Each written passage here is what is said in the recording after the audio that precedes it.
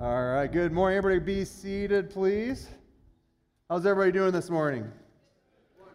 How about you online? They said great. Awesome. Thanks for coming. What a great morning. I'll tell you, I'm starting the day off with a few baptisms. Absolutely incredible, and it's so much fun to be a part of what God is doing here at Berean and in and through Berean here in Mansfield and all the cool things that are happening. And we get to witness that in baptism and these changed lives that we get to celebrate. It's so much fun. Something that's been on my heart for a little bit, and I wanted to talk to you about it today, and it has to do with like decision making. I don't know about you, but sometimes it's difficult to determine when there's kind of a Y in the road. Should I go to the left or should I go to the right? And when I'm talking about this, I'm not referring to a life and death situation. In other words, if you're standing in a street and there's a car coming, your decision should be to move. Right? You understand that, right? Like, there are times where it's pretty obvious that you should go ahead and make a certain decision. And I'm not talking about life and death, and I'm not talking about right or wrong, right? So I'm not talking about right and wrong decisions. This is kind of amoral decisions that don't necessarily seem super obvious. How do I know that I'm keeping in step with the Lord as I want to, as I make these decisions? So last night I went and did something. I went on Facebook. I don't recommend you ever do that, by the way. And but I asked a question. I asked this question to people on Facebook. Give me some ideas of some of the questions that maybe or decisions you've had to make that wasn't obvious and you really struggled to make a decision. Again, not necessarily right or wrong, not right life and death situations. And I'm going to read to you some of these responses that I got, and see if there's anything that maybe you can identify with. The first one was this: what college should I attend?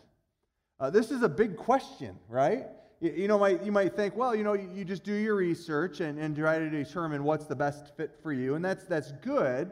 But how do I know that I'm making the right decision? Especially, young people, you come out of high school and you decide to go into college. There's a decent chance you're going to meet your spouse at whatever college you're going to, so don't go to the wrong one, right?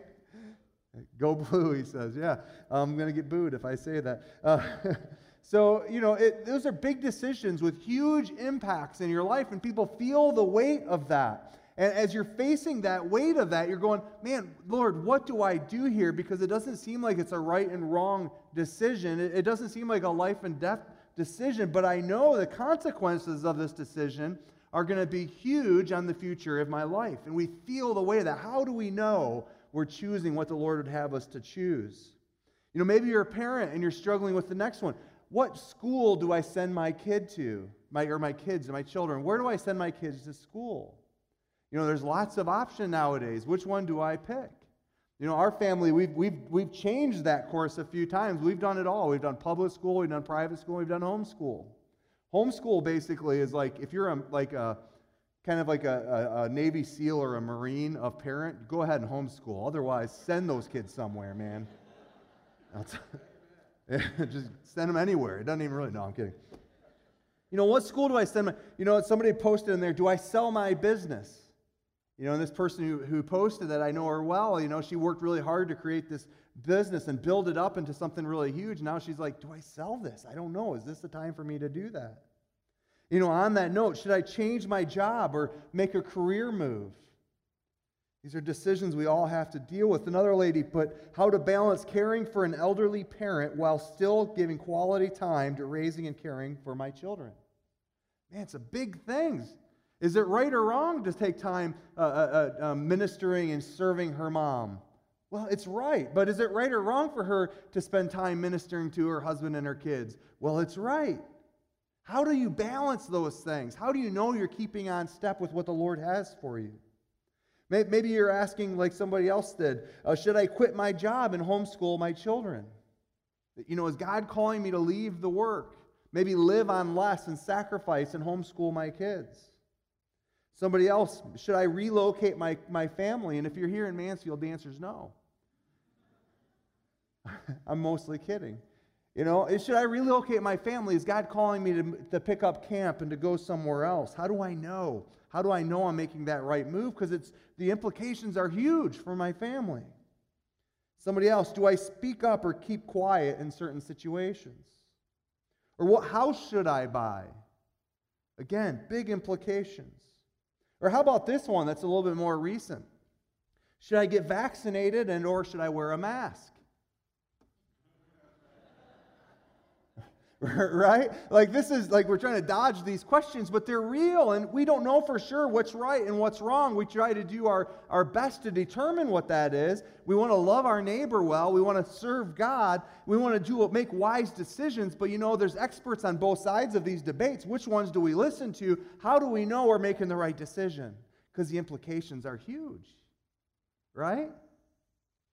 I'm not going to answer the vaccination and mask questions, just so you know. I saw some of you looking at me like, bring it, man, I dare you. For me and my family very recently, should I leave one church that I absolutely loved as a pastor and the people that were like my family, should I leave them? Should I leave my oldest daughter and her husband and their kids and move 4,000 miles with my family to pastor another group of people? Boy, it's hard. Big decisions, huge implications. How do I know when I'm going to make a change like that, when I'm going to do something so significantly different, how do I know that I know that I know that I'm staying in step with the Lord? Because it's important. Anybody else ever feel that tension in some decisions? Probably all of us, right? I want to follow you, Lord. I want to serve you, God, but I don't know that I'm making the right decision here. And how do I know? Well, the text that I love to go to try to answer that question we're going to look at today, and it's in Psalm 37. So if you have your Bibles with you, go ahead and turn to the 37th Psalm, and if not, we will have the text on our screen as well. Would you join me in a word of prayer? Dear Heavenly Father, God, thank you for this day. God, as we think about this subject and this text that we're going to be looking at, there are so many daily, really, whys in the road. Should we go right? Should we go left? How do we determine, how do we know that we are keeping on step with the path that you'd have us to stay on? God, as we look at your text, I pray that you'll just reveal to us and give us a confidence that we can step and that our steps will not slip as we look towards you. God, I just pray that you help us to all take a step closer to you this morning. We love you and praise you. In Jesus' name, amen. So Psalm 37, I'm going to read verses 1 through 9. We're going to add a couple verses a little bit later this morning's sermon from later on in Psalm 37. It says this, it says, "Fret not yourself because of evildoers. Be not envious of wrongdoers, for they will soon fade like the grass and wither like the green herb. Trust in the Lord and do good. Dwell in the land and befriend faithfulness. Delight yourself in the Lord, and he will give you the desires of your heart. Commit your way to the Lord. Trust in him, and he will act. He will bring forth your righteousness as the light and your justice as the noonday. Be still before the Lord and wait patiently for him. Fret not yourself over the one who prospers in his way, over the man who carries out evil devices. Refrain from anger and forsake wrath. Fret not yourself, it tends only to evil. For the evildoer shall be cut off, but those who wait for the Lord shall inherit the land." So I want you to consider, before we talk about this text, consider the author here. You have King David, who's writing this text. Now, if there's anybody who would know what it's like to patiently wait on the Lord after God has revealed a plan to him, all the while watching somebody who is evil prosper, it would have been King David. Remember, he was anointed as the next king of Israel, but yet he was on the run for so many years, sleeping in caves and in the wilderness, eating whatever is available. All the while, he was anointed by God to be the next king of Israel, yet he needed to wait and take only the step that was before him.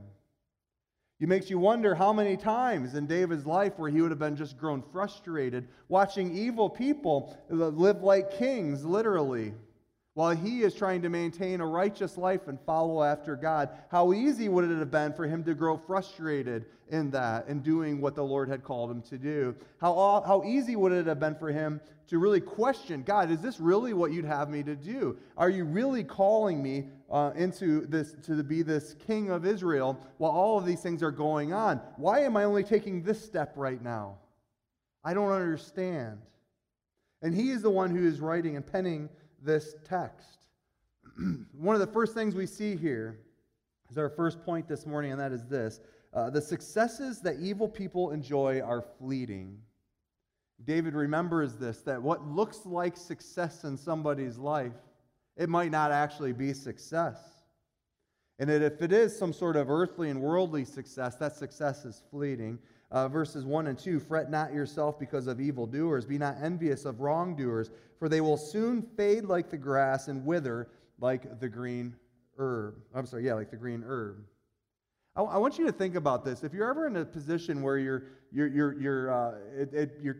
tending to be jealous towards somebody who's an evil person, but they're getting that raise, they're getting that promotion, and you're like, man, this is so frustrating. I've been trying so hard, I've been working so hard, I'm trying to follow God, I'm doing the right thing. All the while, this guy over here is getting that promotion. All the while, this guy over here has that new house. All the while, this guy over here has bought that new car, and it seems like he has this great deal of success. Listen, don't fret over what's happening there. As a matter of fact, that should compel you to pray for him, because oftentimes worldly success becomes a barrier for somebody to actually follow God.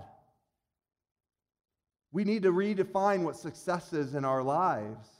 Because if something is keeping us from following Christ and having a relationship with him, friends, that's not success at all. It's dangerous. So we need to have a different perspective. We need to understand that the successes of evil people that they enjoy, they are fleeting. And it should cause us to pray for them. Don't worry about the success that someone else seems to be having. Everyone will be judged by God. Everyone will be judged by God. We live in a world where it can be frustrating, as I said, as we watch people become rich and powerful while they disobey God. We live in confusing times. We live in confusing times, and there's some weird stuff going on. I mean, weird. And I'm not going to get into it. We talked about this in weeks past, but there's just weird stuff going on in our world, and it could stop us to cause, God, why are you allowing this person to come into influence in our community? Why are you letting this happen? I don't understand it. It seems so wrong. Their success is fleeting, and what we're calling success may not be success at all, but a barrier to them in which we need to be praying for them. It would be easy for us to be jealous of that success. It would be, but let's fight against that, is what I think David wants to tell us here. And again, the text itself, what is David talking about? Well, he's talking about a literal evil around him, people who are prospering while he's not. But I think that this text, I feel like God has kind of revealed this part of it to me this week. Because I've looked at this text now for years, that when I'm trying to make decisions, this is kind of the text I go back to. And we're going to get to why that is in just a few moments. But one of the things that I feel like God may have revealed to me this week is this. What if I'm also the evil person in this text? You know, I've always read this thinking it's me versus the world, right? That I've always put myself in the story as the righteous, but never in as the evil. But what does my theology teach me about my flesh? That we have this battle, even as followers of Jesus Christ, we have this battle of becoming more like Christ, yet still putting to death our flesh. So maybe it's not just me versus the world. Maybe this is me versus myself in some ways. And knowing that, how do I know that I'm committed to the Lord? How do I know that I'm following God? How do I know that I'm living in righteousness? And to answer some of these questions, we're going to be going through the rest of this text, and I'm about to introduce to you a couple. God's been doing some I'm going to kind of pause here for a second. God's been doing some really cool things here at Berean. You know, we see the baptisms. We're seeing changed lives. There's some really neat things that are happening even behind the scenes. We're going through just a couple of one-off sermons, which usually we're a part of a series.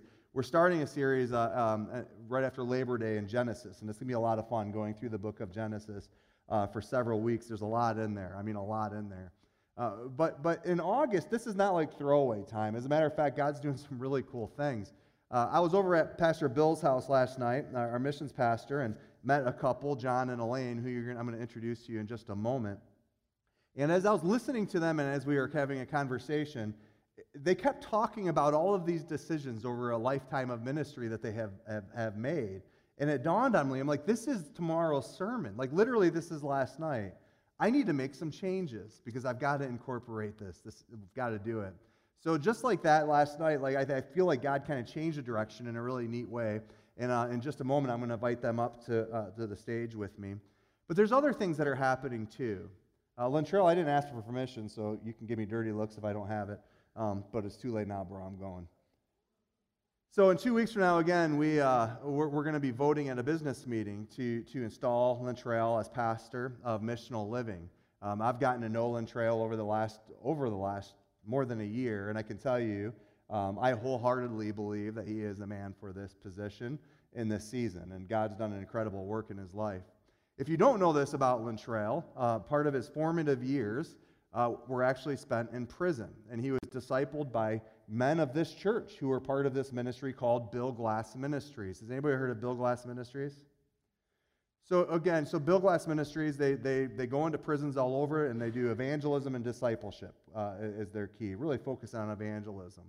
This ministry, again, has impacted one of our very own. Again, in 2 weeks, on the 22nd, we're going to be voting to make him a pastor here at Berean. Well, it was going to be on the 15th, but we had to make a schedule change and move it to the 22nd. There's something else that's happening on the 22nd that I did not coordinate at all. It just kind of happened. So again, Bill Glass Ministries is, I think, is international prison ministry thing. A really cool thing, right? Well, about a year ago, a really good close friend of mine started a new job. His new job is he is the president and CEO of Bill Glass Ministries.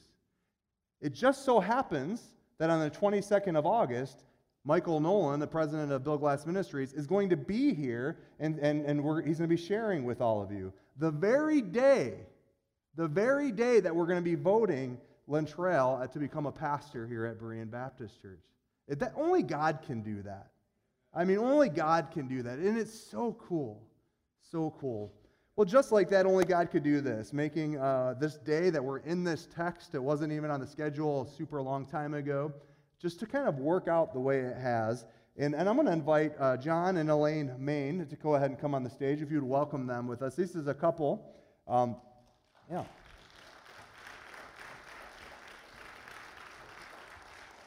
You know, this is a couple that are missionaries of Berean Baptist Church, and you may have noticed what I like to do over this last year or so when we have missionaries in town, we'll kind of come up and have them kind of interview them for a couple of minutes. We pray for them. I think it's important for the body to know the people who are in foreign fields, who are doing different work that you're supporting, as this is part of our body, right? And this is part of what God is doing in and through Berean Baptist Church. So I think that's important. But again, in our conversation last night, I'm like, this just works too well with where we're at. Can I get you guys up here for a little bit longer of a period of time? And they said no, and I introduced them anyways. No, I'm kidding. Now it's too late, guys. You're up here. Yeah. So I want to go back to our text and kind of talk to you a little bit and incorporate some of your story as we go. So thanks, guys, for coming up here.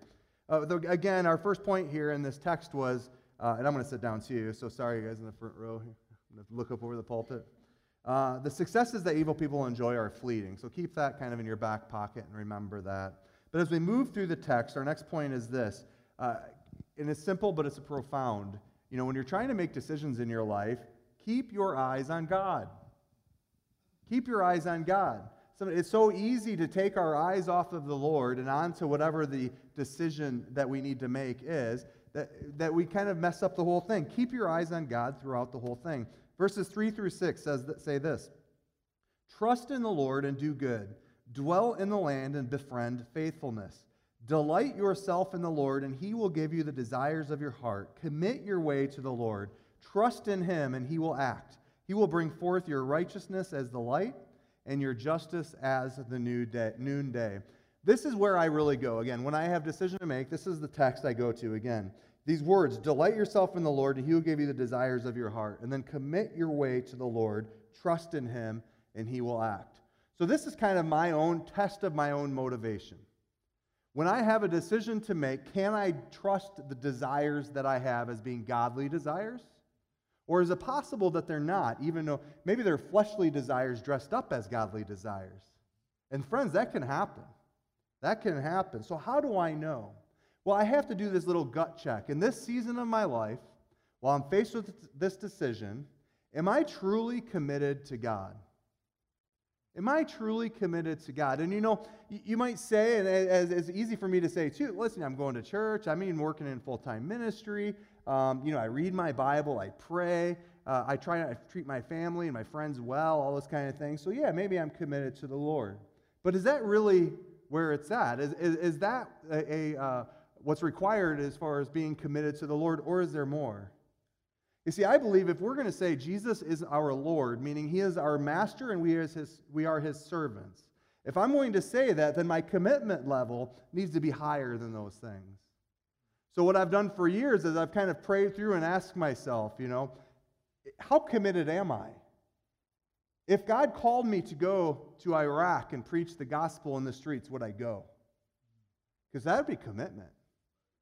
But as I grow older, my question changes to really check myself. Am I really committed? Now I ask, if God called one of my daughters to go to Iraq to preach the gospel in the streets, would I be okay with God?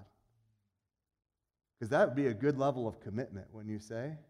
It changes. What if God called one of my children to be a martyr for the kingdom of God? Would I be all right with that? You see, in every season of my life, I can't answer that question honestly the same way. There are times where I ask that question to myself and really wrestle with it and go, man, I don't know that I could. But when I'm committed to the Lord, if I want to really trust my desires as being godly desires, I think the answer to those questions has to be, yes, Lord. Yes, Lord. We need to rehearse those two words in our lives. We need to trust that God is better than we are, that knows more than we do, who really does have good things in store for us. And we need to rehearse those two words in our lives, not just in the big questions of life and death or right or wrong, but in all the decisions that we make. We need to rehearse those two words, yes, Lord. Whatever it is you call, I will follow. Got a missionary couple up here, and I want to make a little bit of a caveat before we begin to talk with them, unless you might think that, it's people in vocational ministry who are kind of getting this right and everybody else is not. That's not the case at all. As a matter of fact, more than likely, most of you won't be called to leave Mansfield, Ohio, let alone go to Japan. Why? Because God might need you right where you're at to be a missionary. It could be that you are at your job right now because it's exactly where you need to be. As a matter of fact, we talk a lot of missionaries now that are going overseas are doing workplace ministry, that are going and getting secular job to do ministry there. It could very well be that that's exactly what you're supposed to do right here in Mansfield, Ohio. So I want to make sure you completely understand that. You don't have to be in vocational ministry in order to be on step with God and doing exactly, fulfilling His purposes in your life. So back to our text, guys. John and Elaine, I've talked a lot already. I tend to do that. Yeah. So keeping our eye on God. Can you guys just, with that in mind, can you guys just tell us a little bit about, your years in ministry? Like, what brought you to here to this point? What's happened in your life? Well, do you want to talk about how we met, or? Oh yeah. Sure, I can talk about how we met.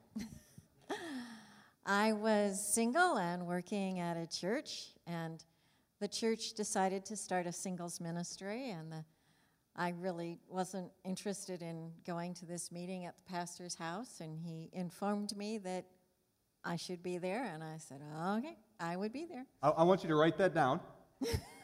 The pastor said to do something, and she's like, I'll go. I'll do it. Yes, sir.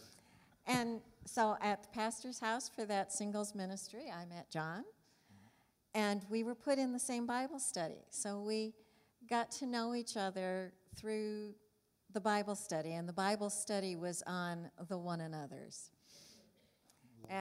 Love one another. And so we did. We still do. We still do. John was in seminary at the time that we met, and he was studying missions, and we started dating, and he wanted me to know right up front that he was not interested in marriage. He said the age we were, you start getting serious and you're looking at marriage. He did not want to get married while he was in seminary. And I was equally upfront and said that I felt God had called me to be a pastor's wife or a missionary. Terrified the poor man. And we would have these discussions over the time we were dating, and he would suddenly get this very panicked look on his face, and he'd say, I didn't just propose, did I? And I'd say, I don't think so. And he'd go, oh, good. John is a romantic, you'll learn. By the way, young guys, that's not a good idea. But God did bring us together, and he did propose, and I said, did you mean it? But it's been a wonderful time of seeing God knit our hearts together in ministry and send us out as a unit together. So I want to say this too. I think one of the reasons where you guys, and I'm going to speak for you a little bit, so correct me if I'm wrong because I don't want to do that, but you could be confident in that, partially because both of you in that season of your life for sure, you were committing your ways to the Lord. And as he gave you these desires, not what you had in mind, but completely different than what you had in mind. Yeah, I mean, I had my plan, and God has his plan, and he said, John, plan's changing right now. Yeah, and it's easy. This is where the kind of the rubber meets the road, I think, though. When that happens, again, how can you be sure, right? Like, right. How can I be sure? This is where I thought we were headed, but now I have this new desire. God, what's happening here? Yeah, I was a lot more assured when I was younger. Yeah, right.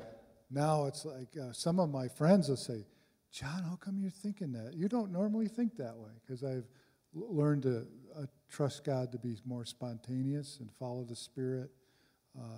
And they say, John, that's really not you. It's really cool to see you grow. Yeah. Yeah, as I get older. Sometimes people are the opposite as they get older. Right, yeah. Right. I don't know what I am, other than older. I'm a seasoned citizen. There you go. There you go.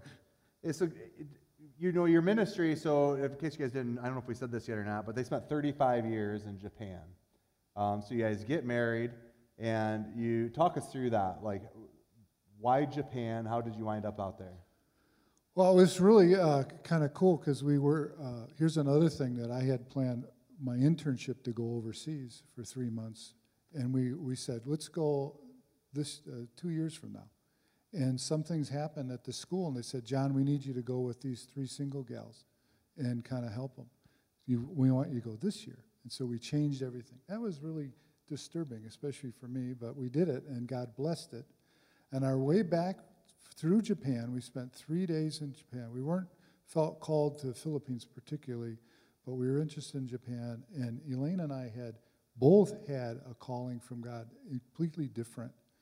I had a feeling that I was riding on this train going from an hour a train, and I didn't see any churches anywhere. I said, this is God, this is where you could use me.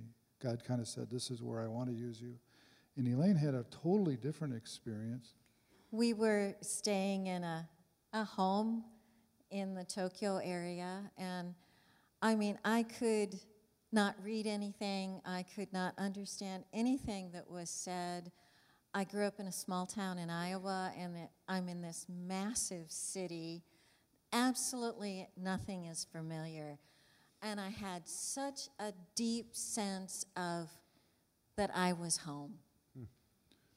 And we compared those 2 stories, I think, on the airplane going home, and realized that God was confirming that he wanted us in Japan. And when we went to the mission, they said, we need people in Japan. Would you go anywhere else? Yes, we would, but we want you in Japan.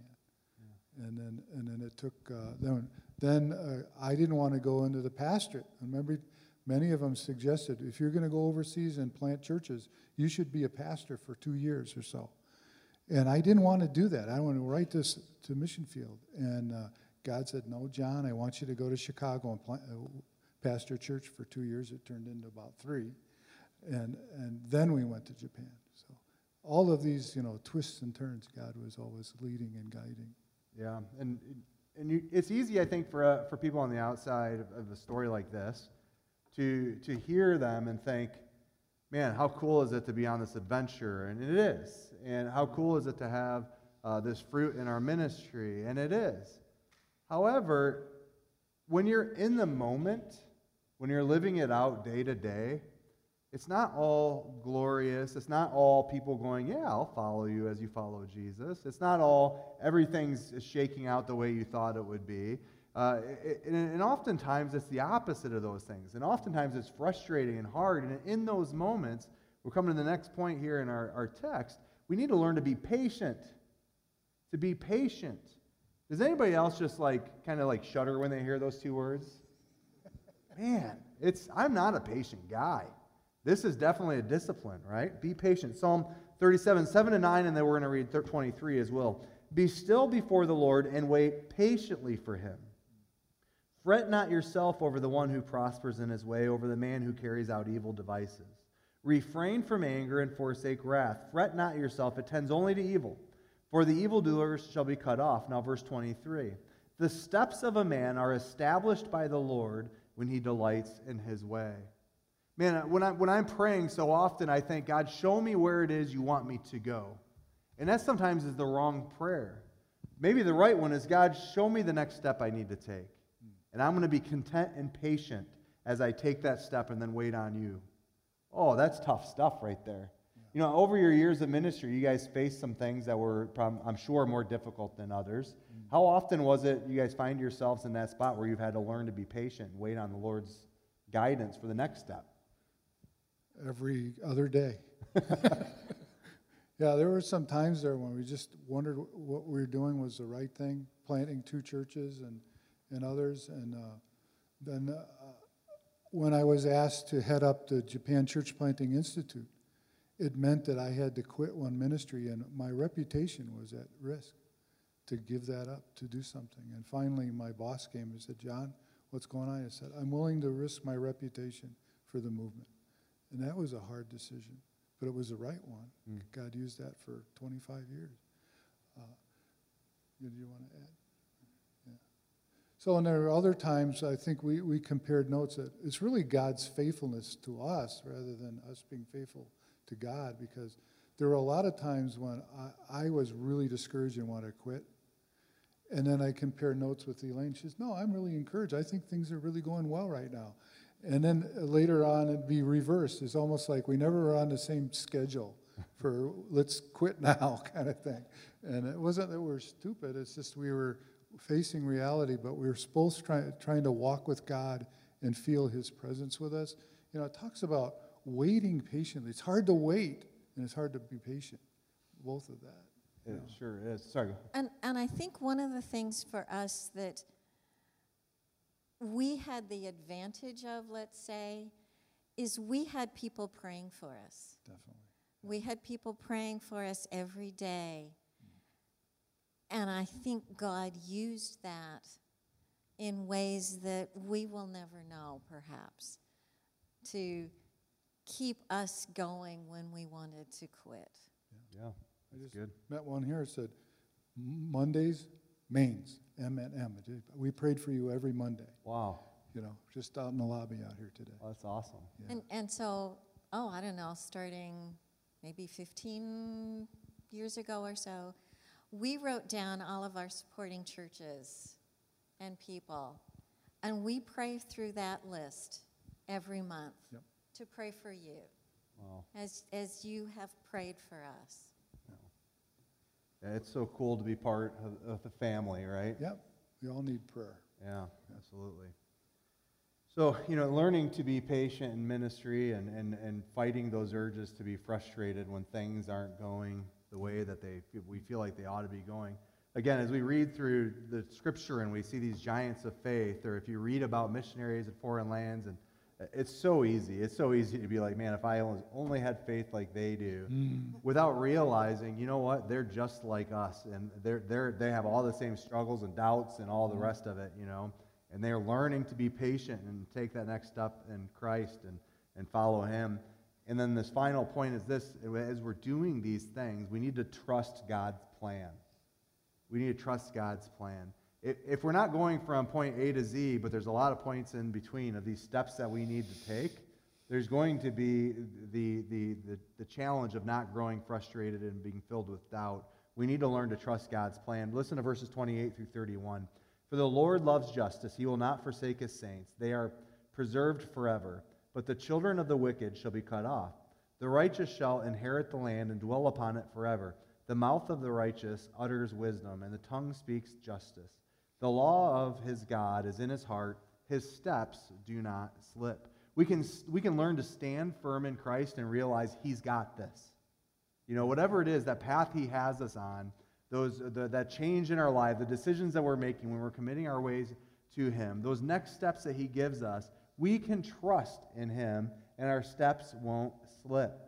Talk about that a little bit, how you, over the last 35 years, you've learned to trust God, and then maybe specifically about this latest season of your ministry. Okay. It's just amazing, especially all this transition we're in. It's very scary. You know, I fought for God for 5 years about leaving Japan on schedule because I needed to physically get out of the way so other people could do what I'm doing. And to move into a different role, not in leadership and running things, but more in the background and helping people run things, was really a hard decision for me. And I fought it for 5 years. But then God said, John, look at who you are. Look where you're at. And all my friends were confirming it. John, this is really a good move for you. And since we've done it, it's been really crazy how this has expanded. You know, since we got home, I think there were 3 networks I'm working with. Now it's 21. And this is during COVID, you know. One of them is they want to plant 50,000 churches in Japan, you know. And I said, wow, I never dreamed of that when I was in Japan, that would be possible. But the Japanese and the leadership is getting really excited. Do you want to add to that? One of the things that I experienced is we were getting toward leaving Japan. I had this Bible study of Japanese ladies. There's 6 of them. One is Christian, and the others are not. And they come to Bible study. It's in English, and I always wondered, is it because they want to practice their English?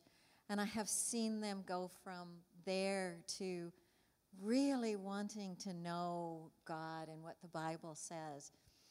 And as we were getting ready to leave, I was trying just desperately to find someone who could take over that Bible study and teach that Bible study as I left. And there was no one. And I would try and I'd try. And I was just brokenhearted and wondering, why is God abandoning these dear ladies who are making such progress in knowing who Jesus is? We came back to the States, and one day it suddenly dawned on me that I could Zoom with these ladies. And so we continue Bible study together. It's not the same, but we've had this relationship for years, and we get to continue. And to see that my plan for someone else was obviously not God's plan, and I just needed to wait for him to lead. Yeah, so cool. And, you know, I want you to feel some of the tension that I think the Maines have felt too. 35 years in Japan, the majority of their adult lives, they've basically learned to become Japanese. And then they feel like God is the next step is to return to the United States during a pretty contentious election and then COVID, right? So this is real emotion. This is real trying to go, God, all right, what's going on? And they've had to learn, and I'm sure you're still learning to trust in God. Oh, definitely, yeah. Adjusting to America as it is now is quite a challenge. Yeah. And it's a challenge for you guys, too, I think. Yeah. And there's a lot of things that we don't even know who we are because we've been living in Japan for so long. I mentioned this in the Sunday school class. Reentry culture shock is like riding in bumper cars. You know you're going to get hit, but you don't know how hard and which direction. And it could be anything. I mean, we're sitting around on a table, and all of a sudden one of us breaks out crying. We don't even know why, because we know it's normal. It's just part of adjusting.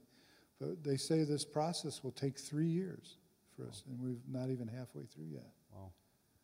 Well, thank you guys for sharing. I want to pray. You guys can stay up here because I want to pray for you as well. And then I'm going to ask the band to go ahead. I'm going to ask now for the band to come back up, and we're going to have another song of worship before we close. But before we but the kind of last word, I guess you could say, on this again is just kind of remember through this text. If you have a decision to make and you're really struggling with it, wondering what is it that the Lord has you to do as your next step, you remember, keep your eyes on God. Keep your eyes on God. Be patient and trust God's plan. Ask yourself, am I really committed to the Lord right now in this season of my life? If you want to trust that desire as being as a God-implanted desire in your heart, make sure you can answer that question with a resounding, you know what, I am committed to God. Whatever He'd ask me to do, wherever He'd ask me to go, I'm willing. I'm willing to be used by God. And then you can kind of trust that desire that you have as being one that God has given you. But let's pray, and then we're going to have another song of worship. God, thank you for this day. Just thank you for John and Elaine and their faithfulness. I'm sure they would argue that it's not always looked like faithfulness, but thank you for their faithfulness as we can see and we know the fruit of that faithfulness. God, as they are transitioning, in the midst of transitioning, still a year and a half into being back in the United States, may you give them much grace.